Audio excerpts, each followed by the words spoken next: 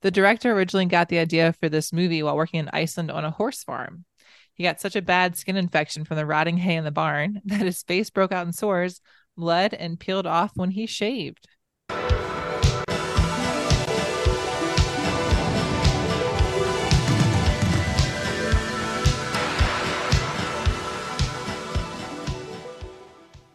Hey, this is Drew here with my little sister Ashley Hello. and best friend Derek. Yo, Got the order right this time. Two Finally. Just two kidding. weeks in a row with the whole gang. What are Yes, we're doing it. what are the odds? Thanks for coming to this episode to support me and my post birthday endeavors. So this is a special episode because it was my birthday 2 days ago. So that's a big deal for everyone. It's also special because this is episode 179 of New Release, my favorite number. Yeah, 179. Okay. Yep. Yep. That's the one I've been waiting for. And on New Release, we each week we oh wow, I don't remember the intro because we're doing a different one, but typically each week we watch something new and then decide if we want more. This week we are going back to old school New Release in honor of this, really important number. And looking back at 2003, mostly specifically at one movie, the one that Ashley gruesomely referenced, but we're going to give a little kind of overview of the landscape. Last we left off, what's the last movie from 2003 that we watched before we switched it up? Great question. Do you know the But answer? nope, but I can find it. Oh, 'Cause I have no idea. it's kind of a trick question. Was it not a was 2000? Was it Barbie? 2023 movie and not 2003? No, it was a 2003 production. Uh, I don't know. Either. We actually Wow. left off on two TV shows. It was the Dawson's Creek and Buffy finale back to Oh. back. Oh, so not a movie. Nope. So it was. I wasn't on that podcast, so I gotta get a freebie on that one. There you go. That Ashley has no excuse though. Yeah, my bad. Yeah. So we left off there in 2003. We were about to hit like a pretty boring stretch of summer movies, but the whole reason that we picked 2003 in the first place, and I mean, I say we, but I've got a lot of power on this podcast. And the thing that drew me personally to 2003 was the end of August and the beginning of September. This little stretch of movies that kind of like I've mentioned this before, but I was, let's see, like just graduating high school and kind of figure out what I wanted to do as an adult and starting to get more into movies. And I feel like the indie-ish or the interesting movies that I was exposed to around this time were really formative and memorable. Some of them hold up, some of them don't, but I just have like a lot of adult nostalgia, film lover nostalgia for this little stretch of films. So, um, any thoughts from y'all on like this period, like 20 years ago? Like, do you think you were super into film then more than you are now, or has anything changed? Hmm. I was getting into film, Yeah. because at this time I was working at Best Buy, where I was stocking the DVDs. Oh, So I yeah, saw that's right. pretty much everything that was, well, literally everything that was on the shelves, at least at Best Buy. Yeah, and we were around So the same age. So like I was like 16, so probably starting to get into more movie going and could actually drive to the movie theater. So probably pretty pivotal for me as well. Yeah, so I'll just throw out some names because this is the little stretch that we wanted to hit. So 13 comes out August 20th, I think, end of August. So have both of y'all seen this coming of age kind of raw performance by Evan Rachel Wood and Holly Hunter as her mom, just kind of like rebelling and trying to fit in with the cool kids? Oh yeah, Yeah. I saw it because Derek, of you. So yeah, yeah. yeah, I mean, yeah. yeah, I don't remember much of it though. Yeah, let me play like a brief snippet of the trailer just because I feel like the music and the audio captures the kind of very early aughts aesthetic that they're going for. One, two, three, go. 13, starring Academy Award winner Holly Hunter and Evan Rachel Wood, is being called a riveting, razor-sharp portrait of the way women live now. Everybody will go through this, so why not just be as honest as possible? 13 is a must-see motion picture experience. Entertainment Weekly says the director works with such flair and fury. It's as if the camera were jutting out of her heart. The New Yorker calls it a burning experience of desperation and fleeting exhilaration. 13 is astonishing, scalding, unflinching. I love you and your brother more than anything in the world. 13. A So lot of sound effects going on. yeah, and you're only hearing the audio. Unfortunately, we don't have blue and green tinted lenses for Oh. how you hear something, but the like film was heavily like edited. It's like filmed on these like handheld cameras. It's almost like feels like a documentary. um the girl who plays the bad girl in the movie, Nikki Reed, co-wrote it with the director Catherine Hardwicke. So that little promo there was like showing her in interviews, like kind of playing up the authenticity um, of the characters and how the kids kind of like just act and talk like very true to her experience. So all of that was like, how old was she when she wrote it? She it young, says 13 in the little like promo, and I think she was 14 when they were filming it. Wow, that's nuts. So yeah, she was writing it as a 13-year-old. She, from my understanding, is like more the Evan Rachel Wood character in her life experience. So, and the director is the Holly Hunter mother figure, because they are like, that's like her surrogate mother.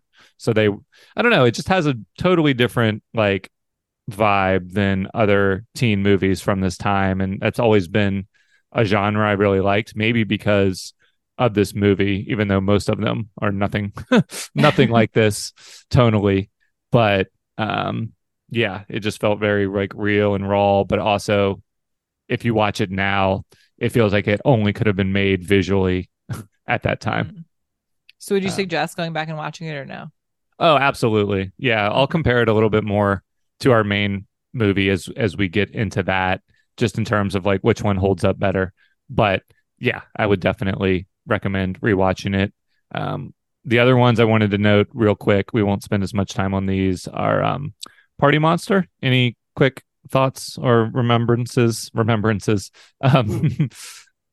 memories of Party Monster? I'm not sure if I've seen it. Yeah, I've seen it, and yeah, again around like this time where I was seeing a bunch of DVDs hit the shelves, or not hit the shelves, but well, I guess sometimes I threw them at the shelves. But yeah, so Party Monster I saw around this time too, and yeah, it's good. It's fucking wild.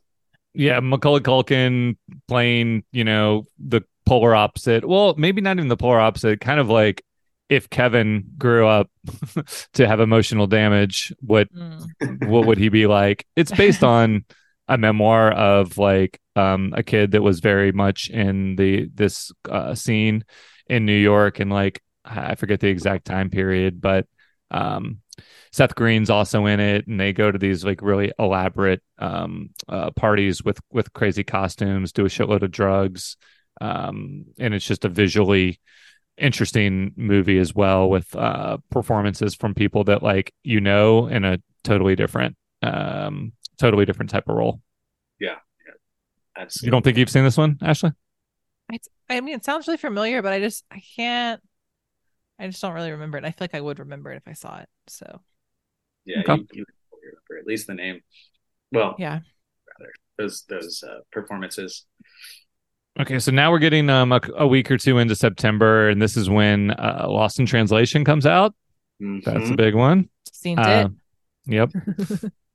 This is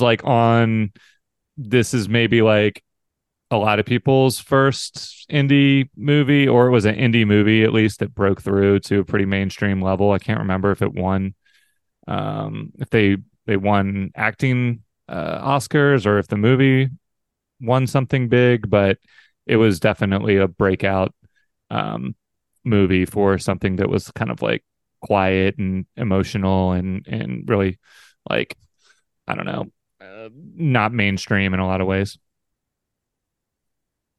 Is this Scarlett Johansson, Bill Murray? Yeah, Scarlett Johansson, Bill Murray, Okay. and then directed by one of my favorites, Sofia Coppola, who had done Virgin Suicides 4 years earlier as her first movie. Damn. So yeah, Lost in Translation. I just recently watched Matchstick Men for the first time. This is a Nick Cage, Sam Rockwell con man movie that For I the had never first time? seen. Yeah, I was prepping for the annual Nick Cage party hosted by a friend of the podcast, Jamie and Meg. Big success. So I watched like 3 or 4 new to me Nick Cage movies in the last week, and that was one of them. I saw that, I think, with mom and dad Really, at like home, but at not, home, yeah. not in theaters. Yeah. Because I definitely saw it when I was a kid. So I I don't know where you were, but Yeah, I was wondering it was one of those movies where I knew of it for so long that I was not sure. Like I thought maybe I'd remember it as I put it on, but definitely hadn't seen it. Derek, have you seen it? No, I haven't. I just looked it up. I was just curious how many, or not just, I was curious about how many films Nick Cage has been in. And the answer is at least 114. I've seen 43. I have a letterboxed Wow. list going. Nice. So There you Meg's go. in the 50s, if not 60. Wow. Because she's a little more indiscriminate with the ones she'll watch. Sweet Valley High. I started watching that the other day. What is that? Or it's like it's either Sweet Valley High or that might be a book. It's something like that. Valley Girl? Yeah, sorry. Oh, okay. Sweet Valley High, I think, is like a teenage book series. But yeah, I started watching Valley Girl the other day. Valley Girl's great. I watched, speaking of the Coppolas, I watched Peggy Sue Got Married from 1986, which Francis Ford Coppola directed. And he's Nick Cage's uncle. So Cage, because he wanted to avoid, the impression or for whatever reasons, changed his last name from Coppola to Cage. But he did end up working with his uncle pretty early on in his career. Oh, I didn't know that. Oh. Yeah. I mean, Cage facts. Yeah, I've got plenty of Cage insights, but we'll save that for another time. And then the last movie I'm going to mention from this little run, I think all 3 of these, the movie we're going to discuss, Matchstick Men, Lost in Translation, came out on the same weekend, and then maybe the following weekend, Underworld comes out. Yes, Kate Beckinsale. Really? I used to love this movie. Yeah. Wow. Total badass. Yeah, I think I watched it like 5 or 6 years after it came out, but I didn't realize it came out that early. Yeah, and they kept coming out. Like there's been a bunch more of them, so you might have caught up with it after the sequels started coming out as well. But yeah, it was a really interesting time for cinema because you have movies like that, and then you have movies like the number one movie at the box office in early September was Dickie Roberts, former child star. Can anyone guess who the star of that was? Oh, was it David Spade or Nice. Adam Sandler? You got it. Yeah. Oh, I would not have been able to guess it. Yeah, like I literally, when I looked at the poster and, for you, the box art, Derek, you probably can picture it, but I did not even, I was just looking through the box office. Yeah. Yeah. Is it blue and yellow? Sure is. Yeah. So. Good job. It's Derek's favorite movie, actually. How many years did you work at Best Buy? Because we need to zero in on this period more. Well, how long did I work in the DVD and the media department? Probably 1 or 2. Oh, okay. Definitely 2 years. Which means it was probably more like 2004 because these were all coming out on DVD the following year.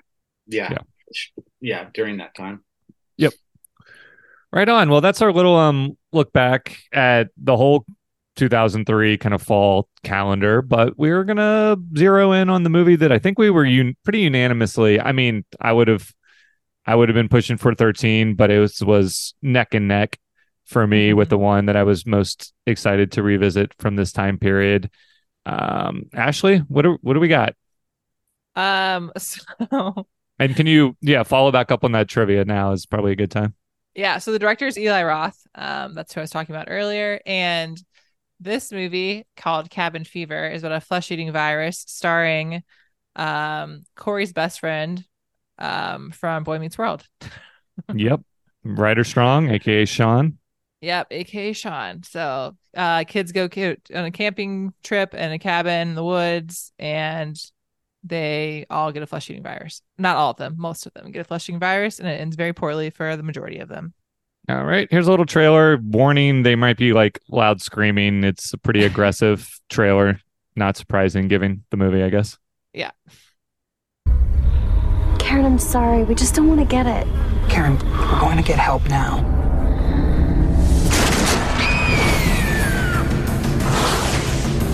Somebody help!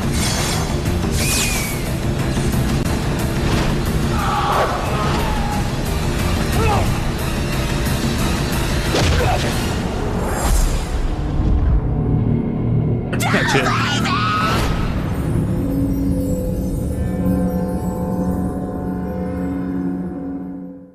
Blood and gore and so much more. Yeah, and quick. Yeah.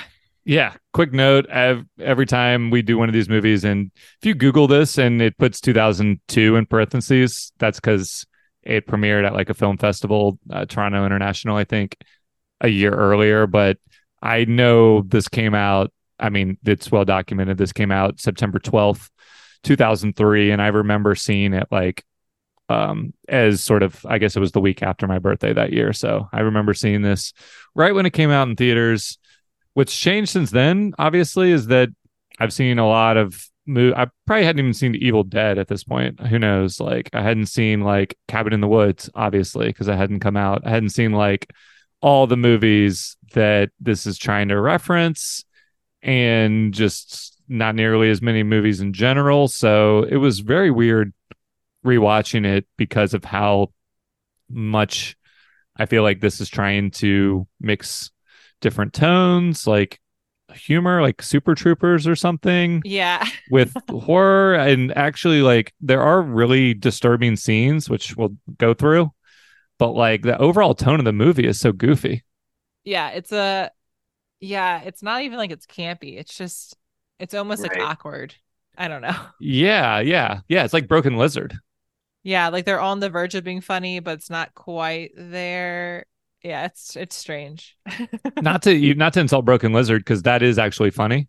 And this like has a notoriously bad cameo by its director. Yeah. That scene doesn't work. It's bookended, and I'm not going to be hating on this. I actually like the movie, so just to be clear, I'm pointing out some things that didn't age well. But there are things that did age well. But bookending the movie with the N-word, it doesn't age super well. That's the joke. Well, it's attempted to be a joke early on, and then it's very much supposed to be a joke at the end. Yeah. So that was super weird. Anyway, Derek, where are you at on this? Well, this is one of the films, or one of the DVDs that I actually purchased while I was working at Best Buy. So I remember having this on my shelf at home. Mm-hmm. Yeah, and I love the cover art. It's like anyway, what's the question like about the film itself, or my experience with it, or just your overall thoughts? Because I didn't want to get too much into like bad things. Yeah. So definitely a completely interesting experience as 20 years later, whatever. It's a good film. I still like it, but the comedy is interesting. I didn't necessarily wasn't aware of the references that it's making to other horror films, but I have to say that like the Texas Chainsaw Massacre remake with Jessica Biel came out around this time, at least. Mm-hmm. And I feel like both films have some comedy in it that, I don't know. Anyway, the comedy I liked, and it was serious enough to be a good horror film. Yeah, and Ashley? Slightly, minus the completely wild racial things. Yeah. Yeah. I mean, it's making fun of that, but it's just not really Yeah. Yeah. funny, and it's very Fuck that up triggering to then. just hear that. I mean, triggering not for different people for all different reasons, but like, yeah, it's very distracting is actually the word I meant Yeah. to say. So, Yeah. Ashley, Surprising. yeah. Surprising. What about you? I mean, the humor plus the actual horror in this movie. What worked for you? Humor wasn't needed. I mean, the sheriff or whatever was just like, this is too much. Like, I couldn't handle that. That's one of my favorite parts. Yeah, I just couldn't handle it. I was like, Your this is mileage may vary with 5 pounds of dangling meat, but yeah. I was just like, what is happening? And I was like, did he ad lib most of this? Because it just seems like all over the place. And like getting like young girls drunk, and he's like the sheriff. I don't know. I just didn't really care for him. But I did like the scene when Ryder Strong's like coughing on all their faces so they can get them all the diseases. I thought that was funny. Yeah. On purpose. He was just like, well, you know what? And I liked all the gore. I think it's still done really well. Like, I was surprised it held up as well as it did for me. Yeah, this is pretty much Roth he had worked on some other films as a PA, and then done a little work as a TV director, I think, but this is definitely his first full movie production, and he would go on to make the Hostel movies and even amp it up further. But I felt like the moments of gore in this movie were original and memorable, because before we went back and watched this movie, this would have ranked off the top of my head as one of the most disturbing, like, memorable horror scenes of all time in our lifetimes. And that scene held up. I don't know if we want to talk about it now or save it, or which one. I mean, there are a couple, and they're both sort of in the same general region of the body. But I think it's the first one. The bed. Yeah. Yeah. Which I forgot about. I didn't even remember that scene. Okay. So that's the one thing I remember about this film. Whenever somebody brings it up, it's maybe happened several times over the last, I guess now 20 years. The one thing, it's like Cabin Fever. Oh, is that the film where? We're gonna tease it a little bit more. The only thing I want to say before we get into just some specifics are, Derek, to the point of like what it's referencing, it's just the gas station at the top is kind of like a Deliverance-y vibe, especially with the creepy blonde kid, and then more so just kind of Evil Dead in every like cabin in the woods type movie to come after it. It's not like Scary Movie, like a straight up spoof. It's a little bit like Scream, where the characters actually aren't even really self-aware of horror movie tropes. They just are tropes. You have a like a cool guy that is that has the hot girlfriend and just wants to have sex. You've got the hot girlfriend who also wants to have sex. You've got the stoner / just like drunk kind of buffoonish guy. So they make a bet to only drink beer throughout the weekend, which will play an important plot point later. And you have like the boy, the best friend of the girl, who is hoping that she's going to notice him in a different way on this trip. So that's Sean from a role reversal, I guess, where he's the cool, edgy kid in Boy Meets World. Now he's the platonic best friend who, something about seeing him with his shirt off, he loses all the appeal he might have had at some point on Boy Meets World. He's not like out of shape. He just has a very juvenile, like platonic chest, as I put it on the letter. Yeah. Just a little doughy boy. Yeah. I don't know. Did you find him appealing, Ashley? Not that it matters, but like, I did in Boy Meets World. Are you rooting for that couple in this movie, or rooting for any of the characters? Yeah. Doesn't really. Doesn't matter. Did I forget anyone in the main group? No, that's everyone. Yeah. So just that general template more so, Derek, than like a specific reference here and there. I'm sure there's plenty, but it's just kind of a horror template. So once you get all that aside, they immediately like stumble upon a person in the woods that clearly needs help, and but is very like I think what this movie does really well is kind of, especially in a post-pandemic world, is capture this fear of like, what are you going to do if something very disturbing happens and you're just trying to have a good time partying? Are you going to like do your best to help them? It pits all the characters against each other with what their reactions are to like a person that clearly needs help.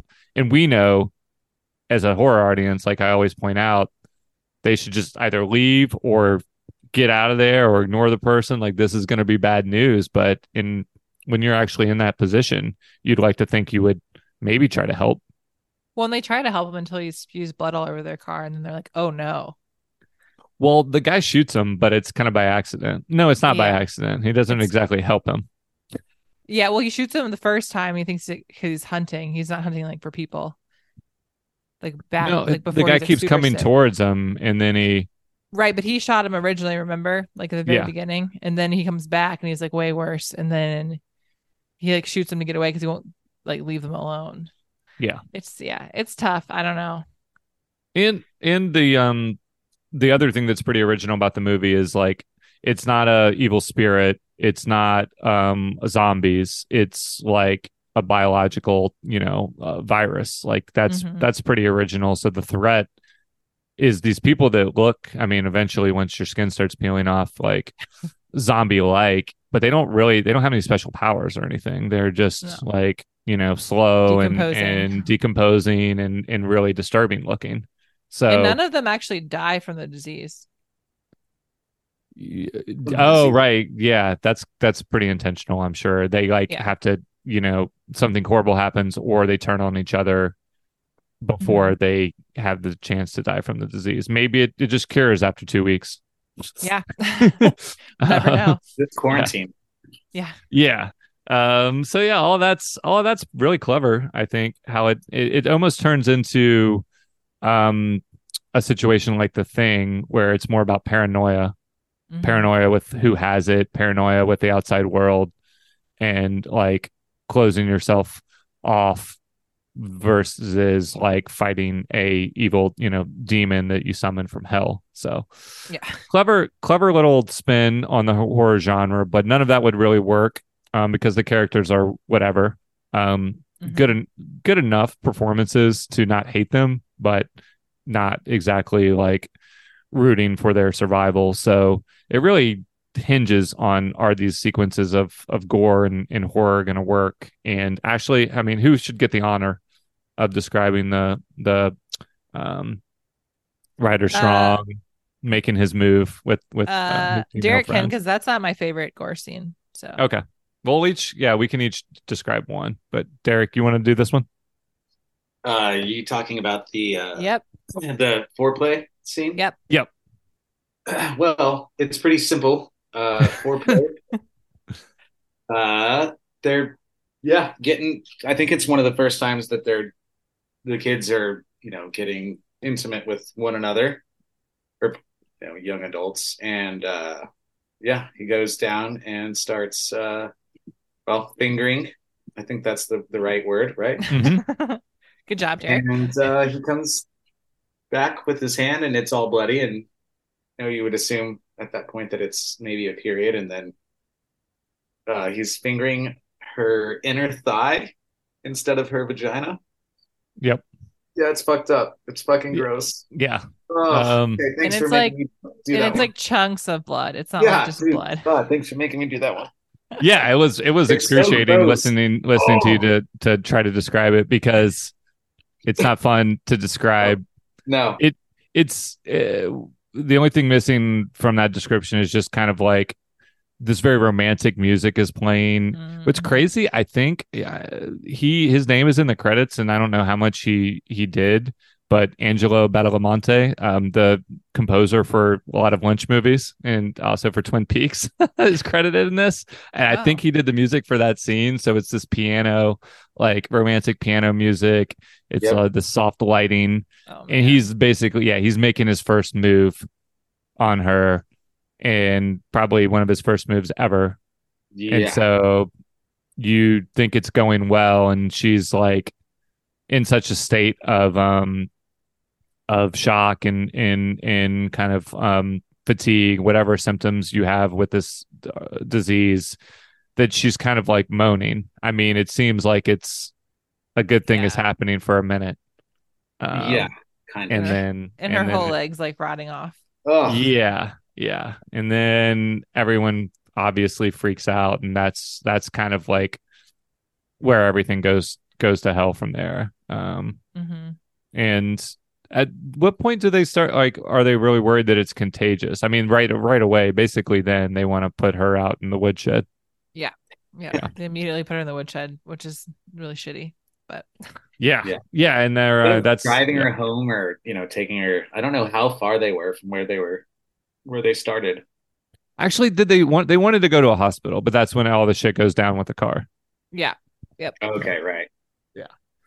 Yeah, so it quickly goes from that scene to the truck scene. So they're trying to leave, but that guy comes back he comes to the door, and then he like goes and gets in their car and just starts hacking up blood everywhere, all over the car, and eventually they shoot him and light him on fire. And he like runs off through the woods on fire. So yep.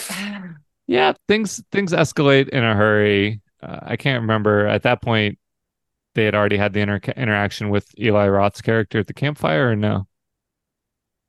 Yeah, because they were all like, okay, they were all well at that point when he was telling the story. So, because that's when they have the stoner dude show up out of the woods with that terrible goatee. Yes, that's Eli. Yeah. And but he's also the decapitated head, right? In the bowling alley scene.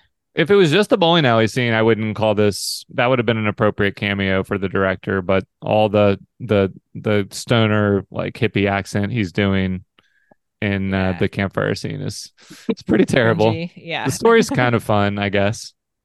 Yeah, but he just tells like an unrelated to this plot kind of like campfire tale, and we get some cutscenes to that, so a little bit more gore where people are like rolling people's body parts down the bowling lanes. Ashley, I'm dying to hear what your favorite gore scene was then. Well, my most memorable scene is when she's shaving her legs. Yeah, because that's relatable, because you start shaving your legs when you're like a teenager, and so like still fairly new, and then you watch this movie and you're like, oh, and then every time you put on shaving cream you think your leg's gonna. Basically, she's shaving her legs after she has sex with Ryder Strong, and she has like these bad like lesions on her back that start to appear, and then she's just shaving her legs and everything's fine, and all of a sudden there's like skin starting to peel, and then she keeps shaving. Like, that's what kills me. Yeah. Like, oh, can you stop? And it's they do it so well. The sound, at the top of the podcast, but they do it too good. Yeah. So that's the scene that I always remember. Yeah, this movie is like the more intimate version of some of the scenes from like Final Destination, that you'll never drive behind a truck with logs the same again. Like, you'll never shave the same again. You'll never clean your ears the same again, which I don't even use Q-tips anymore after that episode of Girls where Lena Dunham falls down and jams one into her ear. It's like these everyday activities that Eli Roth was drawing from personal experience. He was shaving and his skin was coming off. No, he got a bacterial infection. I don't know what That's just the general like premise. I thought you said something specific about shaving, but I might have. I don't remember. Yeah, but anyway, that's really, I mean, really smart, creative way to use that in the movie, because this is sort of when things are looking really bleak all around, and Ryder Strong has just kind of like, lost all hope, obviously, in his new romance with Jordan Ladd's character. She's in the shed dying, and so he's just kind of consoling he's consoling Marcy because her douchey boyfriend like runs off into the woods with some beer by himself. So he abandons her, and Ryder Strong steps up, and they kind of like, she gives a little speech about, it's the end of the world. You just want to grab the person next to you and fuck them. So they do that. And she's basically just like, she's really being vulnerable in that scene because she knows all hope is lost, but she's still going through the motions of like, grooming herself and taking care of her, trying to take a bath and shave, like as if everything's really normal. Yeah. It's like in a very silly at times movie that's a emotionally powerful moment combined with visuals that are just absolutely sickening in an effective way. And then she gets destroyed by the dog. Yeah. She gets eaten by Dr. Mambo. Yeah. Nice.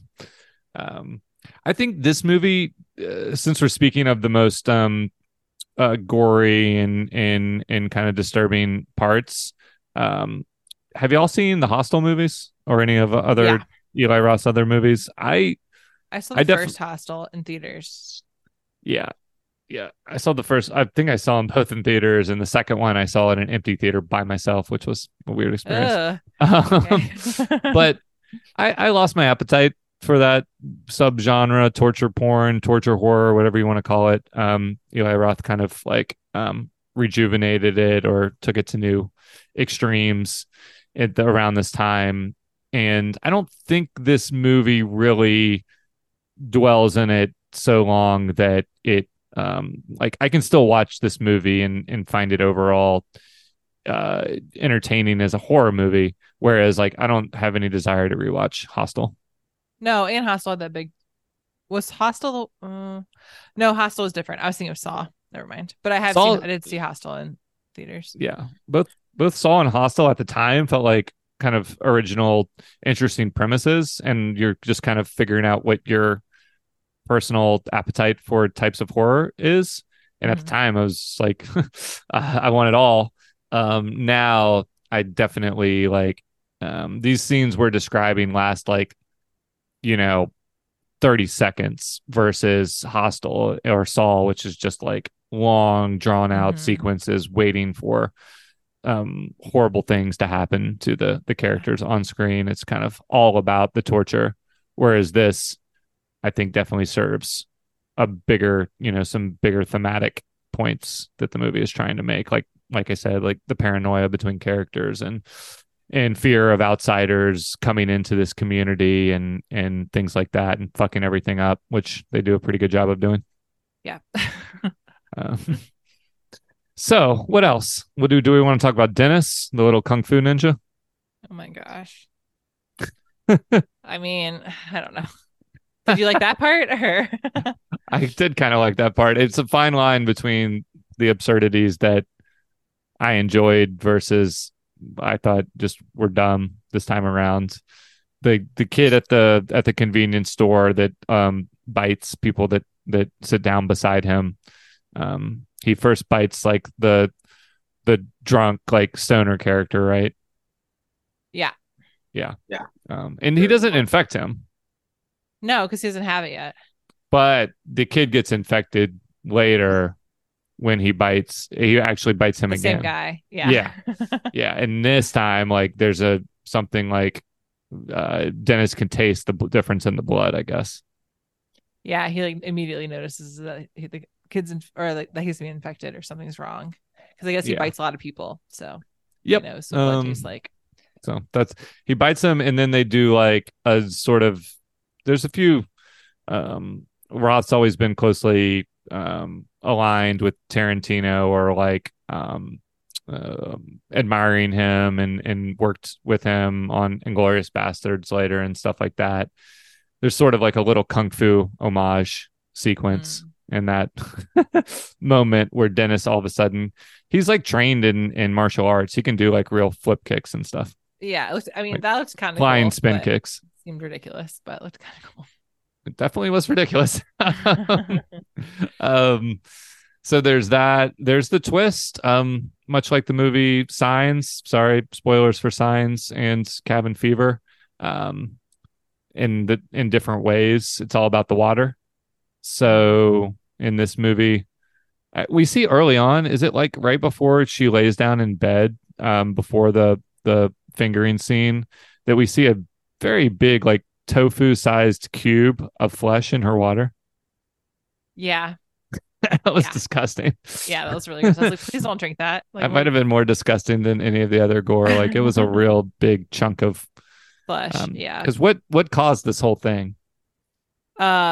Basically a decomposing body in their water source.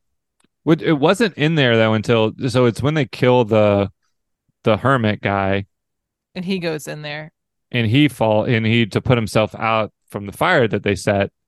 That's when the water supply gets infected, and that's when we see them. One scene that's also super disturbing. God, I forgot about this one. I'll just make this my most Your scene. Grossest gore moment is the pig.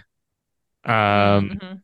The stoner guy and the cool guy are like looking for help, and they go to a nearby farmhouse barn, Forgot about the scene. and a woman is butchering a hog and just going to town, ripping its guts out, like punching the guts, it's just like they're all gray and slimy, and she's saying that there's something wrong with the hogs. So she's mad, and she's not really mad at them.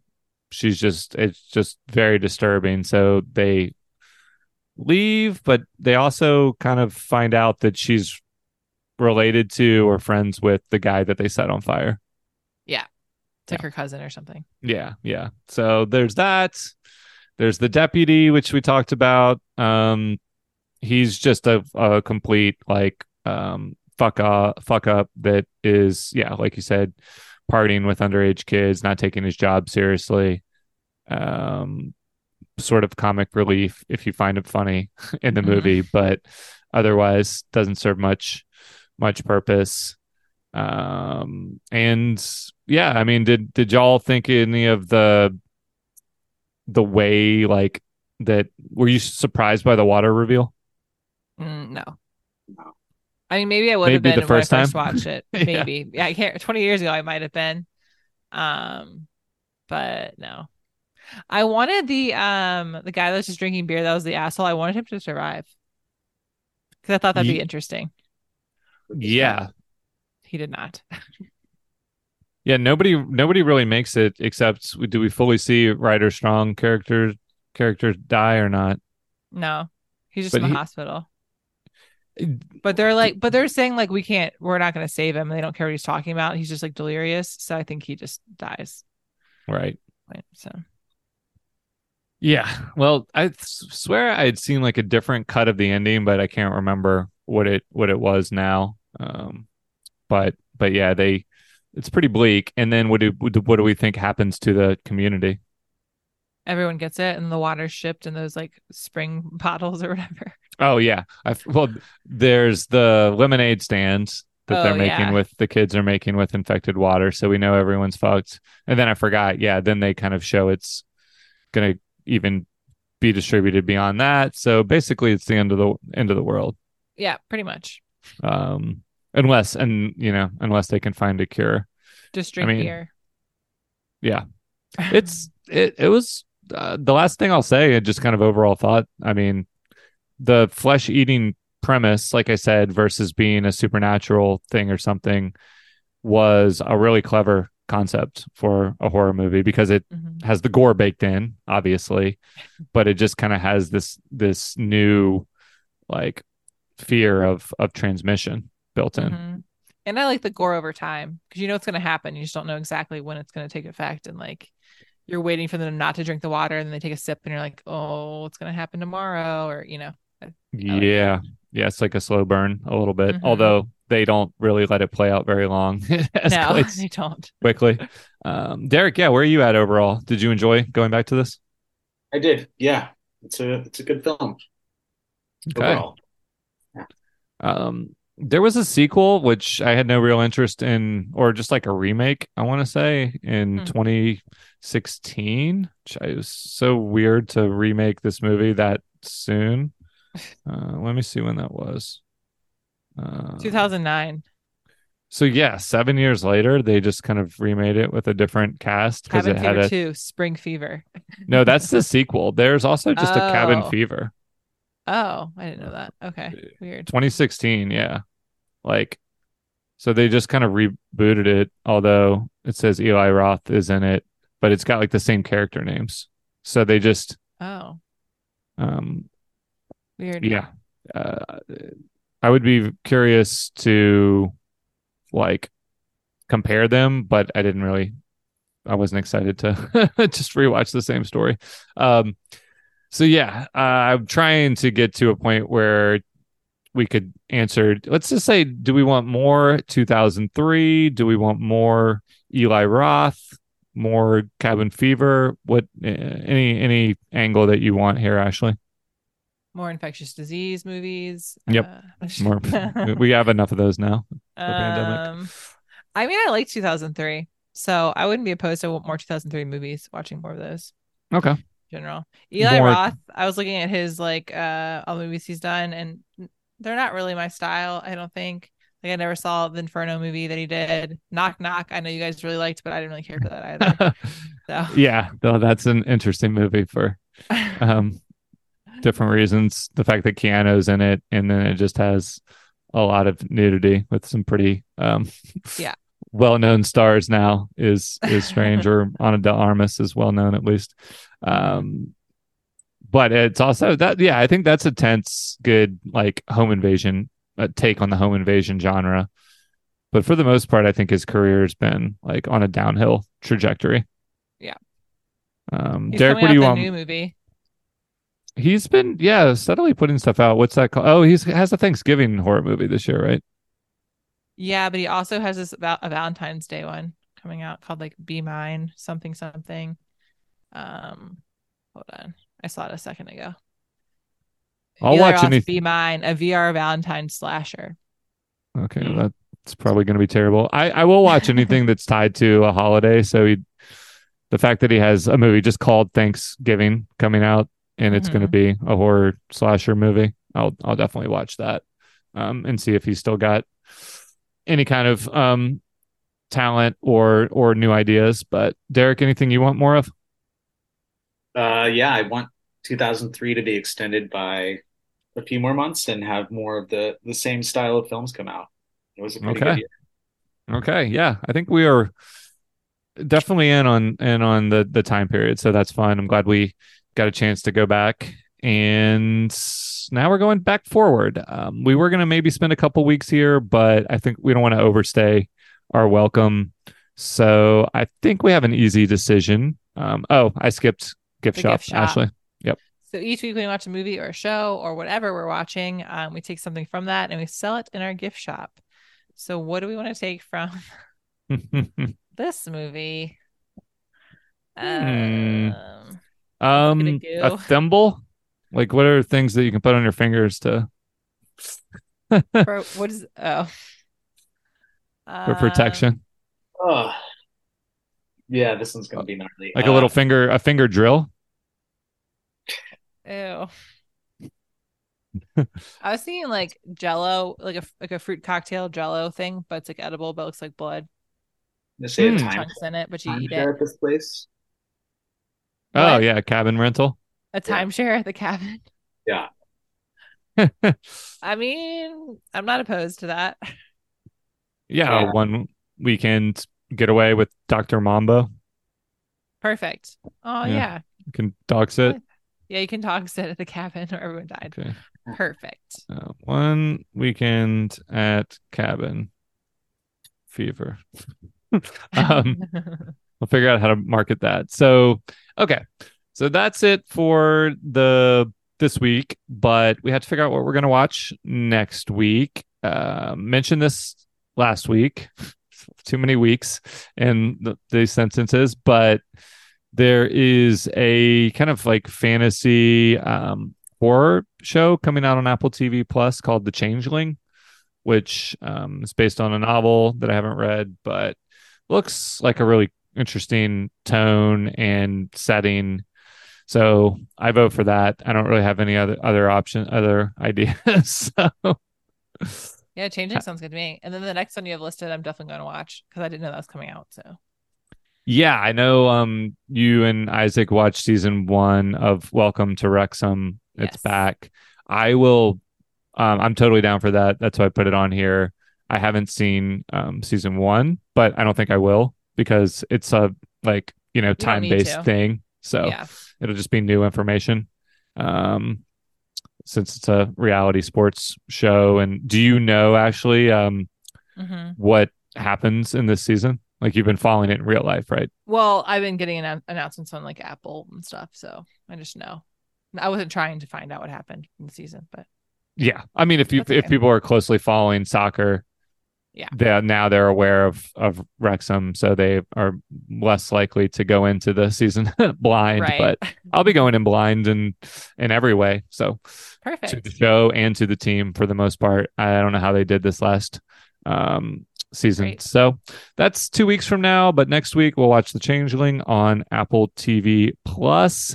If you want to get on board for those upcoming episodes, then search New Release on Spotify or Apple or any other podcast platform. Ashley? That's a flesh-eating wrap. Nice. Gross. Delicious.